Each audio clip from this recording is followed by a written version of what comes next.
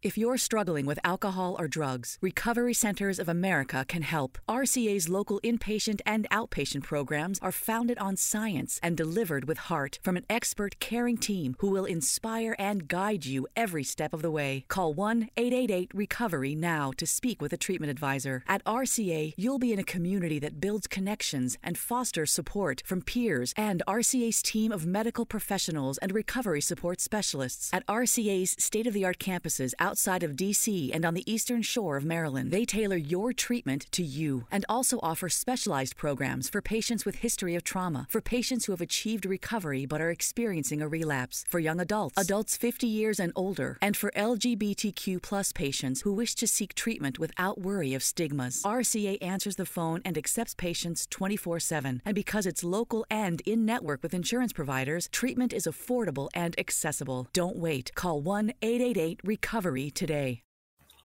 Here's to getting back together, to planned lunches and unplanned cookouts, to grandma's recipes and smells that take us back, to passing down plates and traditions.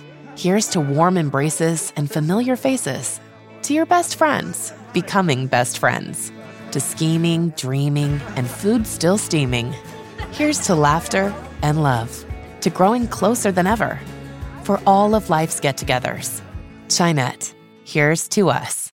Amiche e amici interisti, ben ritrovati. Oggi parliamo un po' di mercato, un po' di retroscena, un po' torniamo alla scorsa estate. La scorsa estate quando un certo Raja Nainggolan, lo ricorderemo, ha fatto di tutto di fatto per lasciare l'Inter e tornare al Cagliari. Non possiamo dire lo stesso invece per un altro calciatore come Diego Godin, che evidentemente a Cagliari, al di là della classifica molto difficile, si trova sicuramente bene, lo dice spesso nelle varie interviste e gli crediamo ovviamente, però è rimasto sicuramente scottato da come è maturato il suo addio all'Inter e anche dalla fine della sua avventura nerazzurra, e di fatto lo ha ribadito in un'intervista concessa alla Gazzetta dello Sport, un'intervista pubblicata sul quotidiano di oggi, in cui diciamo si toglie un po' un bel sassolino dalla scarpa, potremmo dire così, o comunque lancia un messaggio abbastanza chiaro, secondo me, che fa capire come sia andato via dall'Inter amareggiato, almeno questa è la mia impressione, e di fatto dice anche che è stato Conte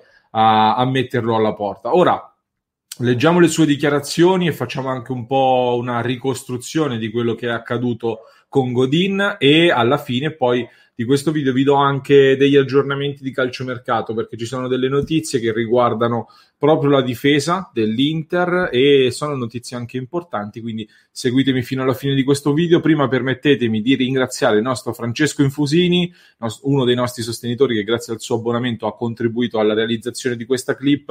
Il sostegno di Francesco e dei nostri abbonati per noi è fondamentale. Se anche voi volete contribuire al progetto Passione Inter, potete andare su patreon.com/passioneinter oppure su YouTube, tasto abbonati e link in descrizione.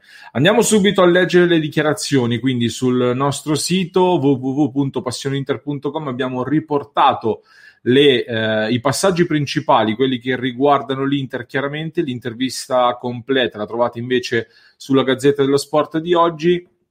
A Godin viene chiesto quindi che cosa non ha funzionato all'Inter. Zoomiamo anche un pochettino per chi non leggesse bene.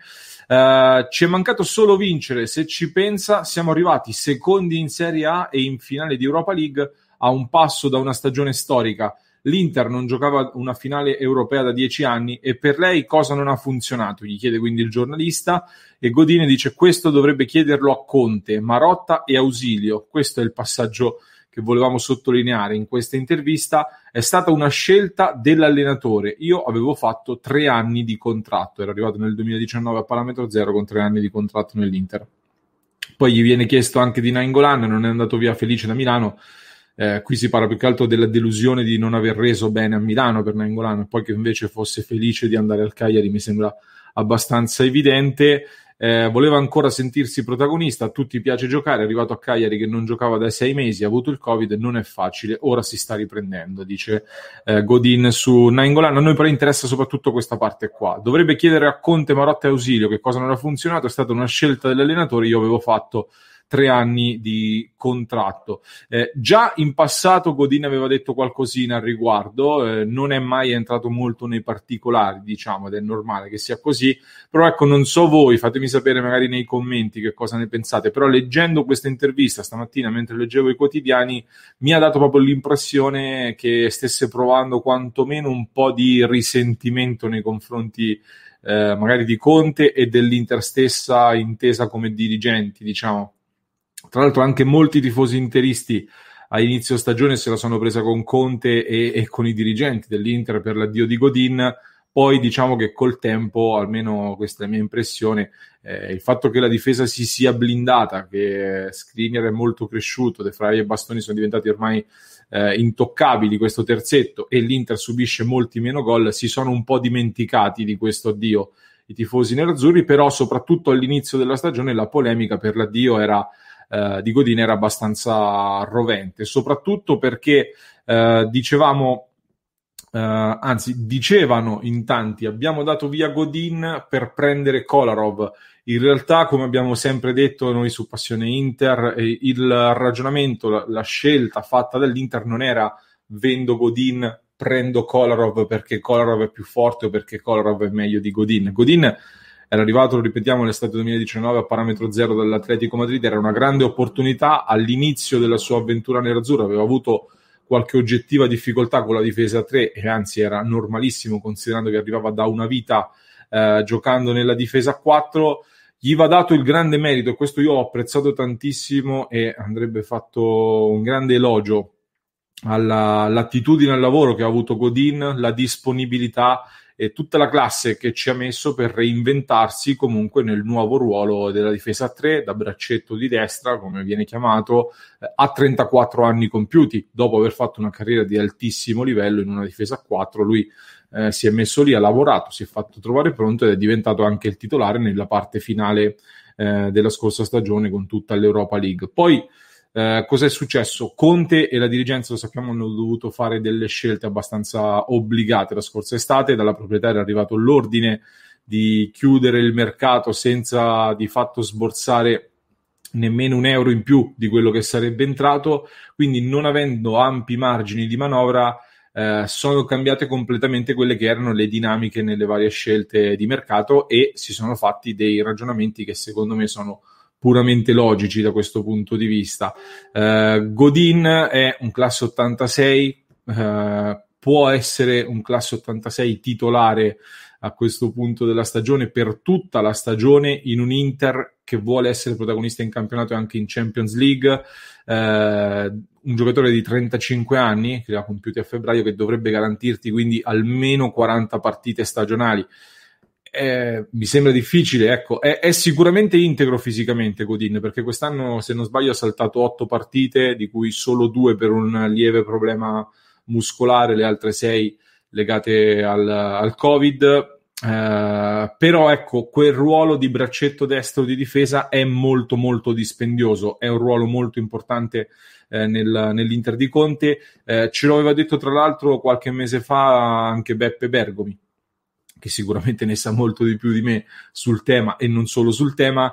Lo avevamo intervistato sul nostro canale, trovate l'intervista sui nostri canali. Diceva proprio: guardate che questo è il ruolo che ho fatto anch'io nella mia carriera e so dirvi che quanto è dispendioso quel tipo di ruolo, a maggior ragione adesso col calcio che è molto cambiato rispetto a quando c'era Bergomi. E comunque ci diceva che era sorpreso di come Godin fosse riuscito non più giovanissimo a rimettersi a diventare titolare, però dall'altro lato a lungo termine tra virgolette preoccupato, perché è un ruolo appunto che ha bisogno di tante energie fisiche, soprattutto se, ripeto, deve essere il titolare. E a quel punto il ragionamento è semplice: ho Skriniar che è giovane, è forte e crescerà, lancio lui che mi dà delle garanzie sul lungo termine. Cioè, tenere Godin in panchina sarebbe stato uno spreco. Dall'altro lato, tenere Godin per fargli fare il titolare, Skriniar in panchina, sarebbe stato allo stesso modo un super spreco. Godin non penso che avrebbe accettato la panchina, penso che, soprattutto, tra l'altro stavamo facendo anche una considerazione in redazione, mettendo in panchina Godin, che aveva un ingaggio superiore ai 6 milioni all'anno, ci aggiungevi Sanchez, inizialmente erano in panchina anche calciatori come Eriksen, Perisic e Nainggolan nel momento in cui si è consumato questo, tra virgolette, caso Godin. Avevi di fatto una panchina da 35 milioni di euro netti di stipendi che non può esistere al mondo, non può esistere in Serie A, o almeno non può esistere per l'Inter, soprattutto nel periodo storico che stiamo vivendo. Quindi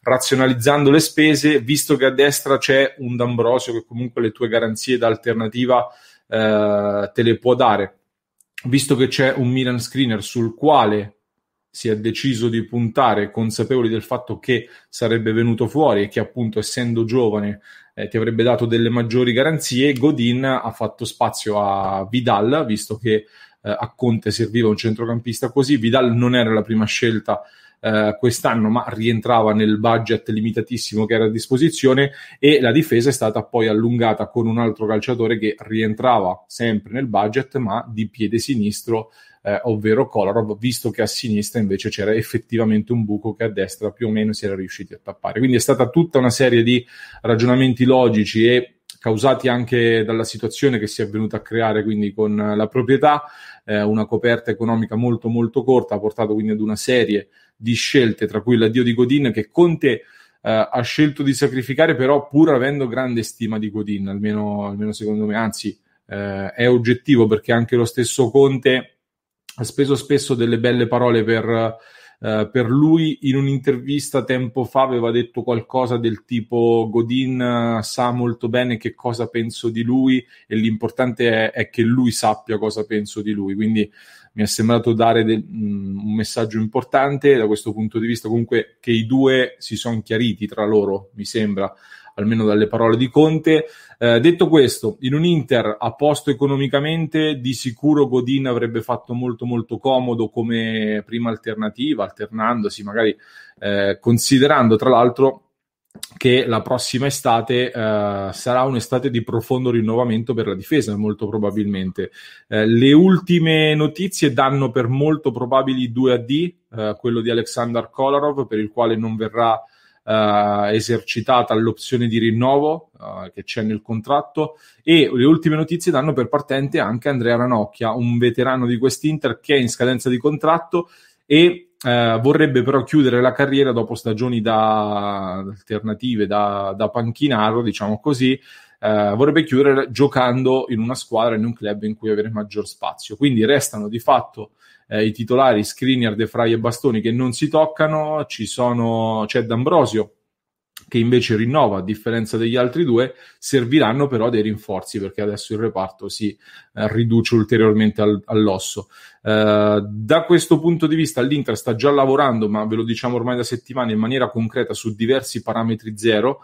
Sta portando avanti diversi discorsi su più profili. Si parla per esempio di Mandi del Betis Siviglia, si parla di Mustafi ex Samp. Attenzione soprattutto a Maksimovic del Napoli. L'agente di Maksimovic ha ottimi rapporti con l'Inter e sarebbe un nome caldo, viene segnalato come nome caldo per l'Inter. Occhio però, infine vi invito a prestare attenzione anche alla situazione di Pirola, perché se non ci sarà budget per fare mercato la prossima estate, l'Inter ha tanti giovani in prestito che possono tornare utili e Pirola è sicuramente uno di questi. Di lui però abbiamo parlato in maniera più approfondita con il nostro collega Giorgio Musso, abbiamo fatto un bel punto della situazione con tanti retroscena importanti su Pirola, quindi vi invito ad andare a vedere l'altro video per recuperare le informazioni con tanti retroscena su Pirola. Fatemi sapere che cosa ne pensate, chi prendereste voi per completare la difesa dell'Inter, se vi è dispiaciuto per l'addio di Godin, se lo avreste tenuto, lasciatemi i commenti qui sotto, poi vi rispondiamo. Vi invito ad iscrivervi al canale YouTube di Passione Inter. Ringrazio nuovamente Francesco Infusini, il nostro sostenitore, che ha contribuito alla realizzazione di questa clip. Vi ricordo che potete sostenerci su patreon.com/passioneinter, su YouTube tasto abbonati, e vi ricordo anche di seguire i nostri colleghi di Passione Inter Espagnol, con il nostro Antonio e il nostro Fabrizio, tutti i contenuti e tutti gli approfondimenti sul mondo Inter. Il link. When you get Xfinity Internet, Flex is included free, and finding what to watch on TV is now as easy as popcorn. This is a way better way to watch. Go to Xfinity.com, call 1-800-XFINITY, or visit a store today to get a great offer on internet and add Flex for free. Restrictions apply.